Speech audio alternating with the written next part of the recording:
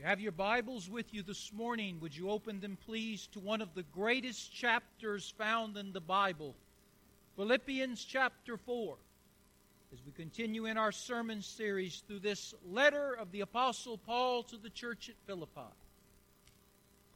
The title of our message, A Choice to Rejoice. Philippians chapter 4. We're going to begin reading with verse 4. In fact, we're just going to read verse 4, and we'll look at the verses to follow in just a moment. Philippians chapter 4, beginning with verse 4, but just reading verse 4. The Apostle Paul writes to those then, to us today, "Rejoice in the Lord always. And again I say, rejoice. Rejoice in the Lord always.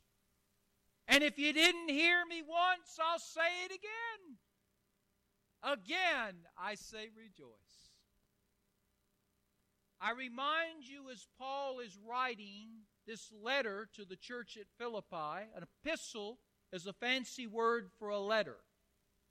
So what we call the book of Philippians was actually a letter that Paul wrote to the church and to the believers that were in that church. If you recall, he wrote this letter from the Marriott.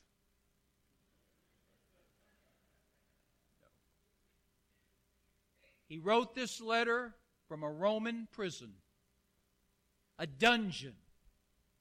He was in the hole. The place that he was at was slimy and moldy and dirty and rat-filled and roach-infested.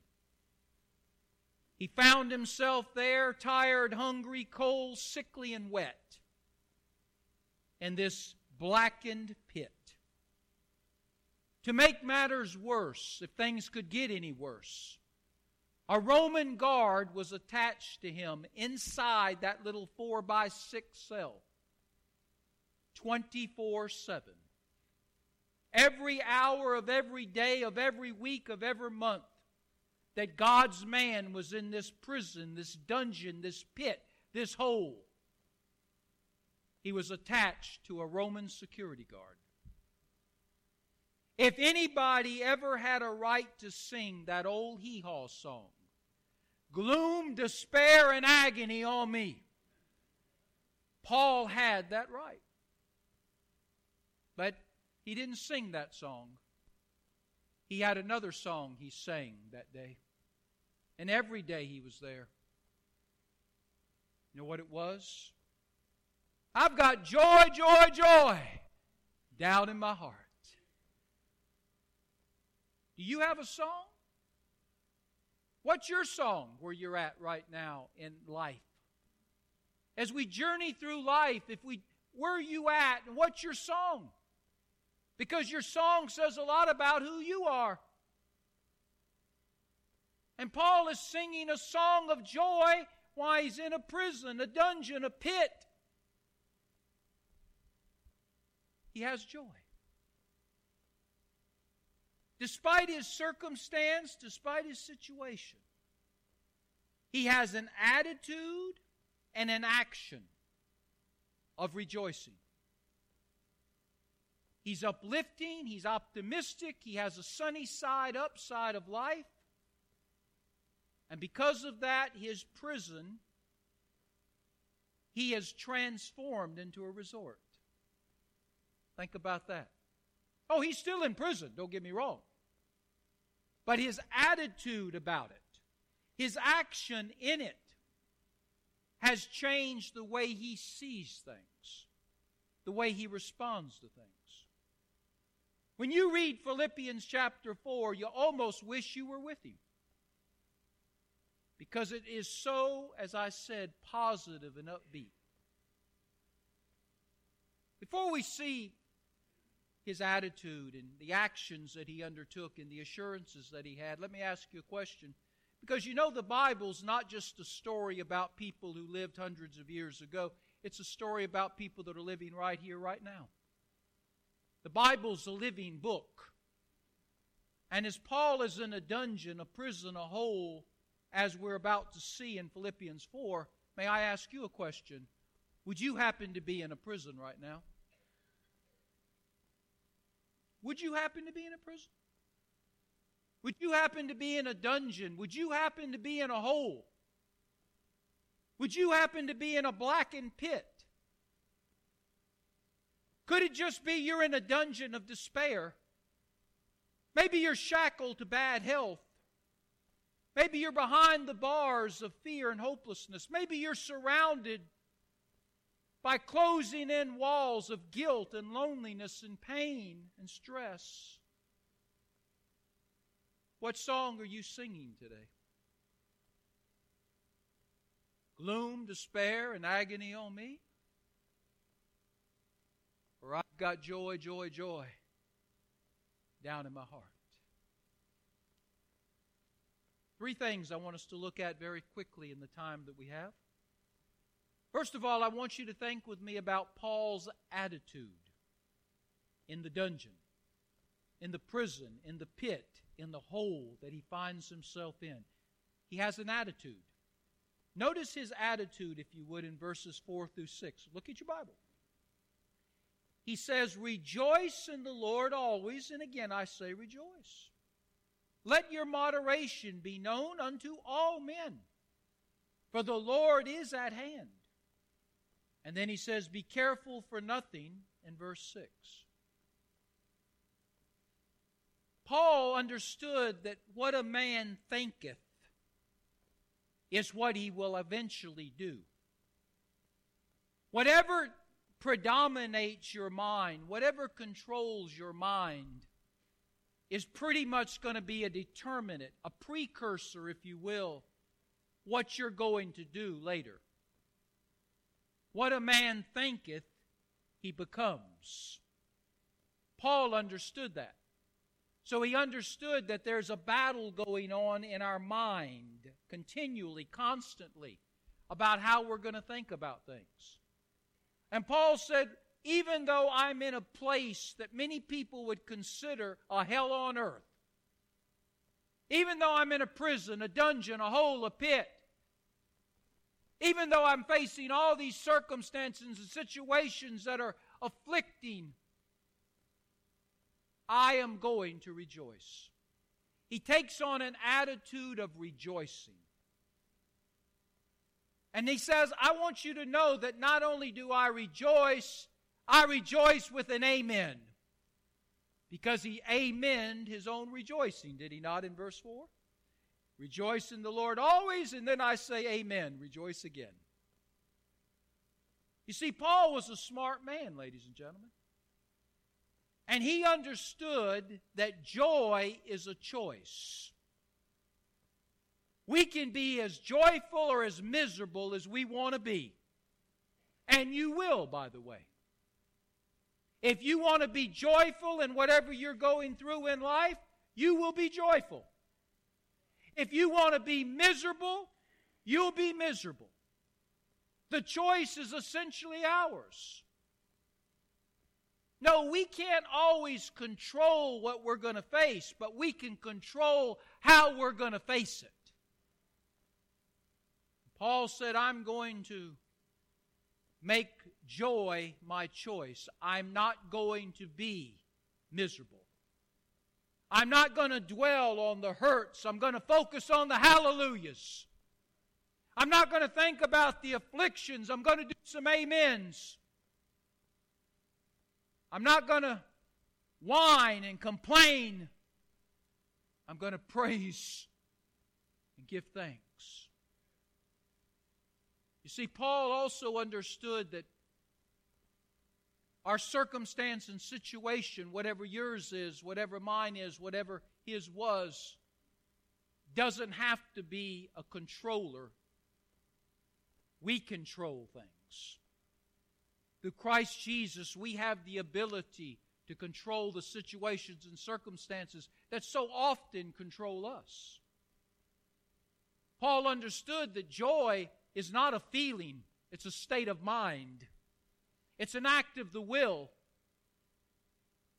He understood that This joy that he has came from Jesus Christ. You can't go to Walmart, Sam, and buy it. You can get everything else at Walmart, but you can't buy joy. Joy comes from a dynamic relationship with the living God through His Son, Jesus Christ. And Paul had that. You say, Pastor, how do you know that? Because joy is a fruit of the Spirit. And the only way you're going to have the fruit of the Spirit is be filled with the Spirit. The only way you'll be filled with the Spirit is you trust and obey the Lord Jesus Christ. So Paul had joy. Was it a joy that the Roman guard that was chained to him understood? I'm sure not. I'm sure this Roman guard was used to people cussing and fussing, whining and woeing, complaining and criticizing, grizzling and griping. And here he's got Paul with a big smile on his face, singing Amazing Grace. What a friend we have in Jesus. Oh, Paul had joy. Same kind of joy that William Booth, the founder of the Salvation Army, had when he was told he was going to be blind. You know what he said? I've served Jesus with my sight. I can serve Him with no sight. Same kind of joy that John Bunyan had when he was in prison for 12 years. And he wrote the classic Pilgrim's Progress. And he wrote it on little bits of scrap paper, the book. Little bits at a time, and he passed them out of the prison secretly. The same kind of joy that Robert Louis Stevenson had on his deathbed when he was asked if he needed anything, and he said, yes, I need something. Bring me the Bible to read one last time. You see, people without Jesus, they don't understand that joy because they don't have it. They understand happiness, which is always predicated on what's going on around you. If things good are happening, you're happy. If things going on around you are not so happy, then you're sad. But you can have joy all the time. Because joy comes from the inside out. It comes from a risen Christ. And it comes by your choice to have it. He also has an attitude that I want you to see in verse 5. Paul is taking control of his attitude in Philippians 4. He says, I choose to rejoice. I'll have an attitude of rejoicing. And then he says, I'll have an attitude of moderation, of gentleness. Look at verse 5. He says, let your moderation be known to all men. That word moderation is an old English word that means to be gentle. To be gentle and kind to people while you're in the prison, the dungeon, and the pit. Now, you ought to be gentle and kind to people all the time. Amen? But particularly, you need to be gentle and kind to people when you are in a troublesome spot. You know why? Because most of us, when we find ourselves in difficult places, going through difficult things, we like to blame somebody else, don't we? In fact, we lash out at people sometimes because we get frustrated, we get aggravated, we get angry. We're miserable. And misery loves company. And so we find people that we love particularly, but other people as well. And we say unkind things to them. We lose our temper. We become critical and negative. We accuse them. We blame them. We turn cold. We turn bitter. And Paul said, I have every right, humanly speaking, to do that, but I'm not going to do that. I make a choice to rejoice, and I make a choice to be nice to people. I'm not going to hurt the very people that love me and pray for me because I'm angry about where I'm at. I accept where I'm at. It's nobody's fault. And I'm going to be nice to them, and kind to them, and gentle to them. I'm going to make sure I have that kind of attitude. And then he says in verse 6, I'm going to get rid of worry. Now we're talking about an attitude that he says I'm going to have. You can have whatever kind of attitude you want to have. Again, it's your choice. Paul says, I choose to have a joyful attitude. I choose to have a gentleness toward other people attitude. I choose, he says in verse 6, not to worry. Not to worry. He says, be careful for nothing in verse 6. That word careful means don't worry about nothing. Careful is a fancy word for worry. What's the favorite indoor sport in America? Have you ever thought about it? Oh, basketball, Pastor. No. This is more popular than basketball, has more participants. Worrying. Some of you can't play basketball, but I bet every one of you here worry. We worry. And we usually worry about things that will never happen. We worry about things that have happened in the past that we can't change. We worry about things that are petty, insignificant, trite, who cares? And yet 90% of our worries, according to people who study worry warts, they call them worryologists, or something like that. They've determined that only 10% of our worries are legitimate. 90% of them will never happen, have already happened and can't be changed, or don't matter. I heard the story about a woman who was a constant, perpetual, persistent worrier about somebody breaking in her house at night. I mean, day in, day out, week in, week out, month in, month out, year in, year out, every single day. She went to bed telling her husband, somebody's going to break in our house. Somebody's going to break. Oh, she was just all in a frizzy. Well, lo and behold, one night, 3 o'clock in the morning, she hears some noise downstairs. She shakes her husband, says, you better get downstairs. I told you there's somebody down there. Well, he goes down, flips on the light, and guess what? He's face to face with the burglar. And the man doesn't holler at the burglar. He doesn't even become aggressive with the burglar. He asks a favor of the burglar. He said, before we settle any of this, would you be so kind to come upstairs and meet my wife? She's been waiting on you for 10 years.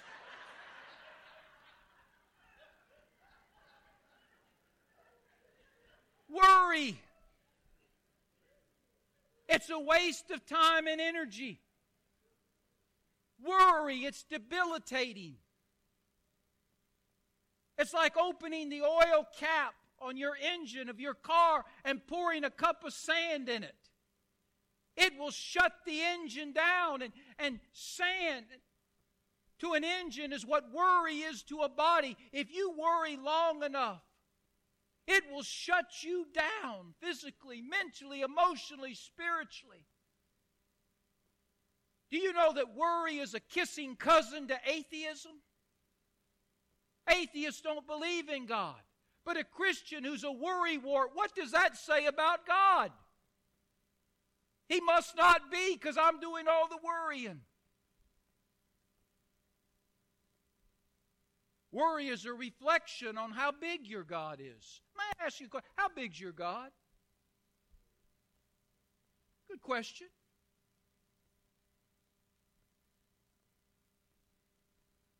How big's your God? Because some of us have a mighty small God. He's a very weak God. He's a very disinterested God. He's a very limited God. You know why I know that? Because we worry. You think David worried when he faced Goliath? You think David went out there anxious and stressed out? May I suggest to you, David saw the size of God versus the size of Goliath. He said, this is a piece of cake. You think Joshua was worried when he stood before that city fortress of Jericho? No, because his God was bigger than Jericho. You think Elijah was worried when he stood on Mount Carmel? one man versus 450 false prophets of Baal? No, he wasn't. Because if God was for him, nobody could be against him. What I'm trying to get you to see is when we worry, we make our God small. What we're saying is, God can't help me. The one who in the beginning created the heavens and earth, He can't do nothing for me. What a sad way to live, believing that God is not able. But that was Paul's attitude, ladies and gentlemen.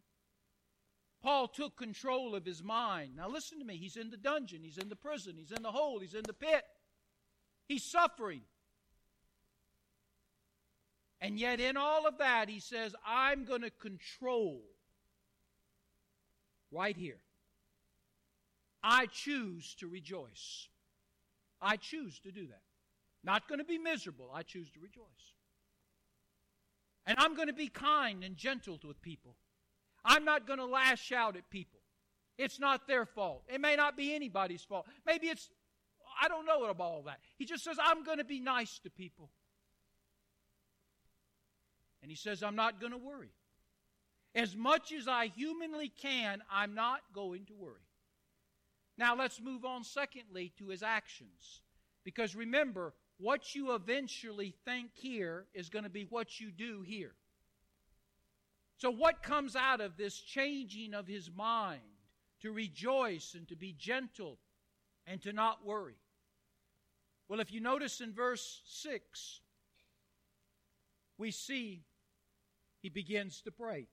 He takes on an action that comes out of the attitude of prayer. He says, but in everything by prayer and supplication with thanksgiving, let your requests be known unto God. Paul said, I'm going to trade my worrying in for praying. I'm going to stop worrying. I'm going to start praying. And notice he says in verse 6, he's going to pray about everything. You say, Pastor, I only pray about the big stuff. I don't worry God about the little stuff. Well, may I ask you a question, sir? What's big to God? I mean, we think we're doing God a favor by not bringing Him little stuff. Well, listen, anything you bring to God, He can handle. And by the way, when He handles something for you, He's not taking away any way, shape, or form His ability to do anything else for anybody. God can take care of 10,000 of your prayer requests and still have time for 10,000 of everybody else's. He's God unlimited. Paul says, I pray about things. Paul was a Jeremiah 33:3 man. Call upon the Lord and He will answer you.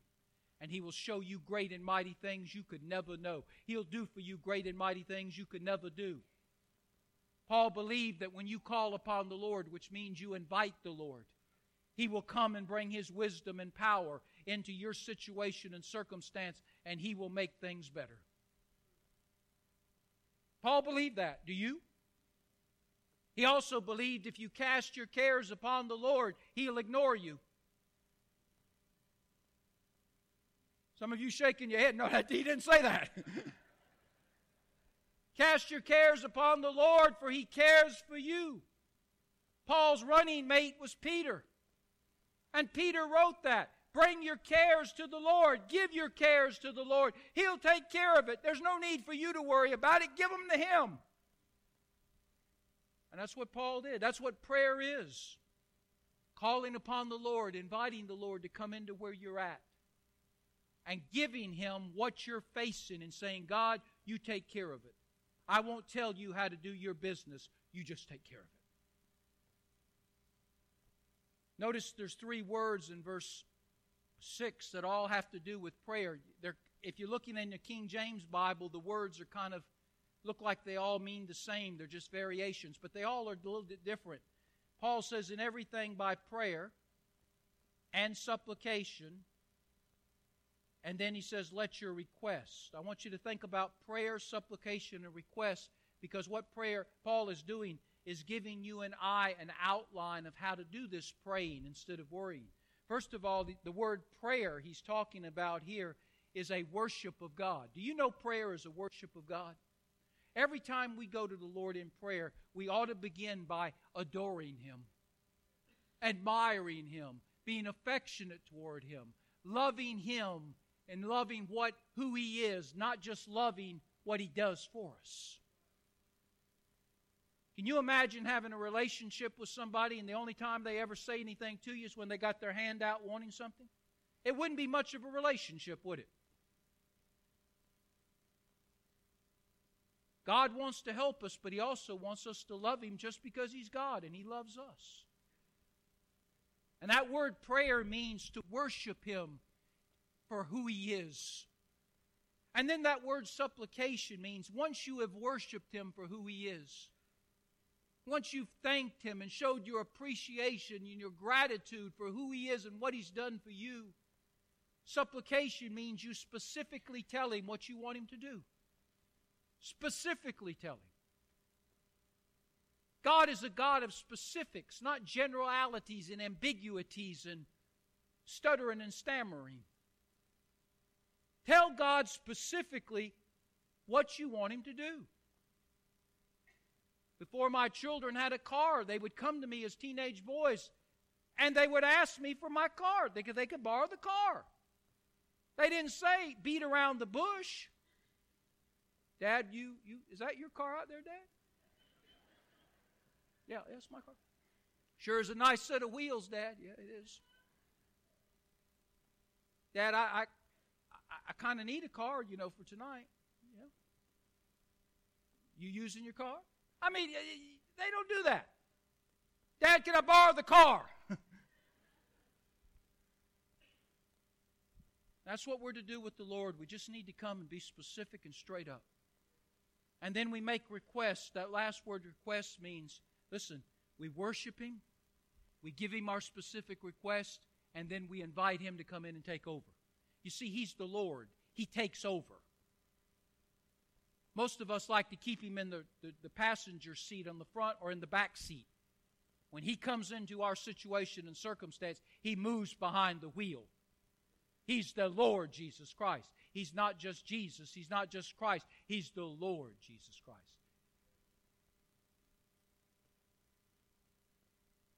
Paul says prayer is what I do with my action because I've got a new attitude. And then he says I'm going to guard my mind. This is the second thing that goes with his action. Now you got it? His attitude here is affecting what he does here.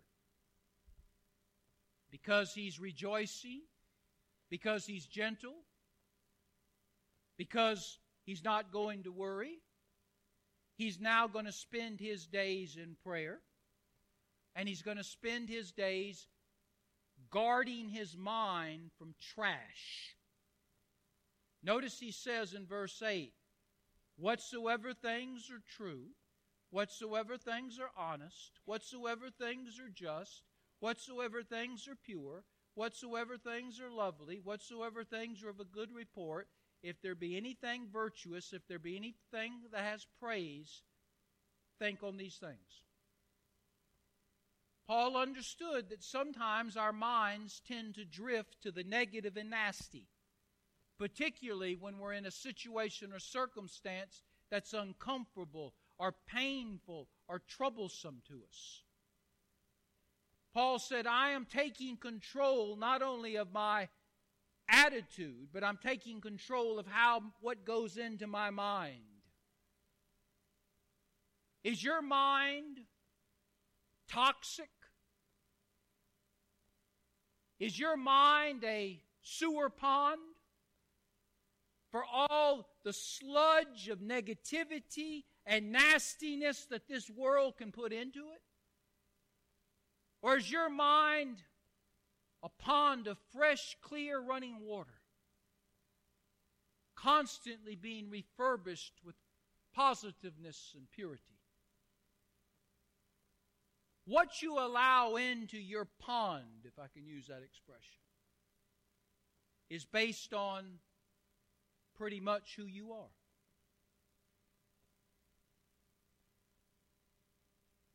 Heard the story about a man who went to a small town. He was new, just moving there. And he saw an old fellow sitting in the park on the bench, and the new fellow went up to the old man and said, "Listen, can you tell me what kind of people are in this town? I'm new." And the old man said, "Well, tell me about the people that was in the town you came from." He said, "I'm telling you, that's the biggest bunch of negative, nasty, mean people you'll ever meet. Nah. Bunch of gossips." The old man said, "Well, that's the kind of people we have here."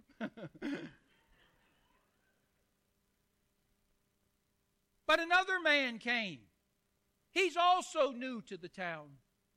Sees the old man on the bench and comes up and says, "Listen, I'm new to this town. Can you tell me a little bit about the people? What kind of people live here?" The old man said, "Well, tell me about the people that in the town you came from." He said, "I'm telling you, they're friendly, they're nice, they're sweet, they're good neighbors." And the old man said, "Well, that's the kind of people we have here." Are you picking up what he was saying? How you think and how you talk about other people is a reflection of who you are.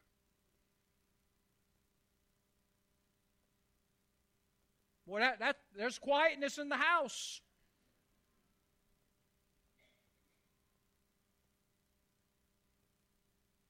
If you are negative toward other people, it's because you're negative to yourself. If you're nasty to other people, it's because you're nasty within yourself. Moving isn't going to change that, will it? Because you're the problem and you go everywhere you go. Paul said, "I'm taking control of my mind. If it's not true, if it's not honest, if it's not just, if it's not pure, if it's not lovely, if it's not a good report, I am not going to allow it in here. Because my mind will control my actions." Now let's close it out. Time is out. Paul says, "I've decided in my prison, in my dungeons, that I'm going to rejoice. I'm going to put a smile on my face, a smile on my heart. I'm going to have a sparkle in my eye. I'm going to sing songs about Jesus. I'm going to be nice to people. And I'm not going to worry. Refuse to do it. Instead, I'm going to spend my time in prayer, praising God for who He is, asking His help in my situation and circumstance, and letting Him do whatever He chooses to do. With the perfect confidence He'll do it, and He'll do it right. That's what I'm going to do. And then I'm going to control my mind. I'm going to make sure that what goes into this noggin is stuff that will make my pond pure and fresh and sparkly. And then he closes out by saying, when I do that, God will give me two things. First of all, verse 7, God will give me His peace. When I got the right attitude and I have the right action, God will then show up and He'll give me His assurance. And one of those assurances will be His peace. Notice it says in verse 7, the peace of God, which passes all understanding, shall keep your hearts and minds through Christ Jesus. You ever found anybody that has such peace? They just got a contentment. It's conspicuous, you spot it, it's contagious, you want it. Peace. It is well with my soul. No matter what's going on in their life, it's well with their soul. They're like the general when the soldier came and said, "General, I've got some bad news to share with you. We're surrounded on all four sides and outnumbered 10-1. And the general said, "Well, that's not bad news, that's good news. Now we can shoot in any direction and hit somebody."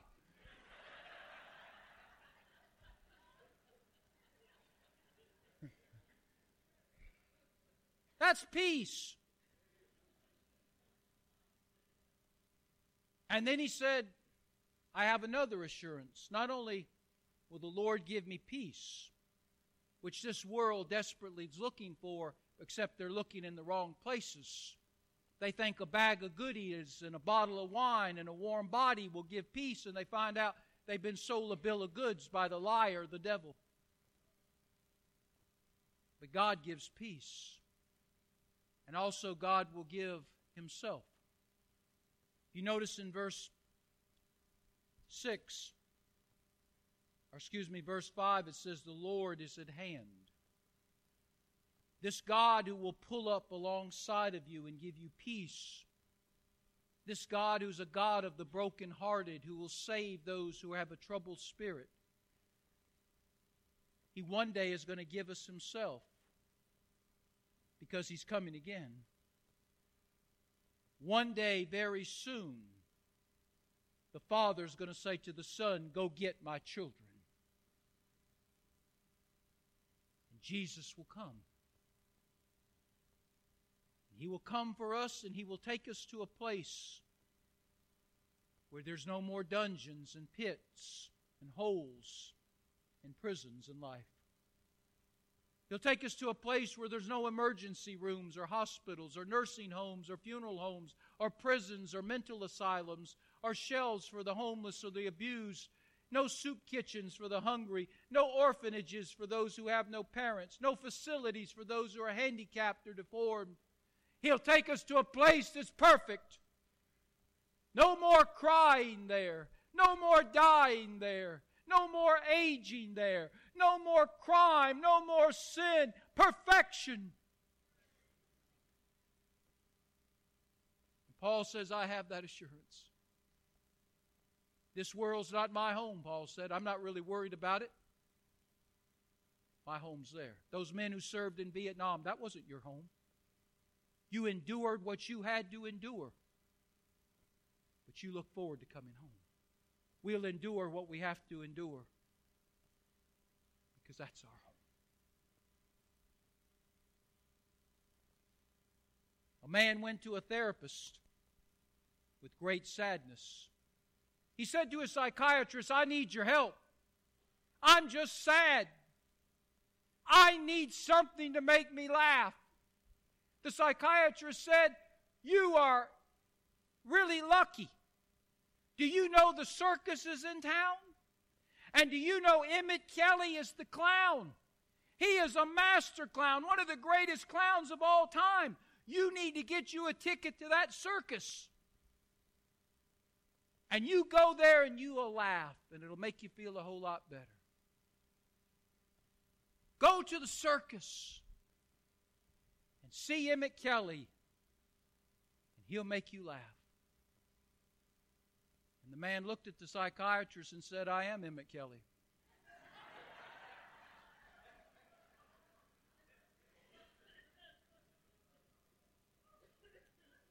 Heads are bowed and eyes are closed.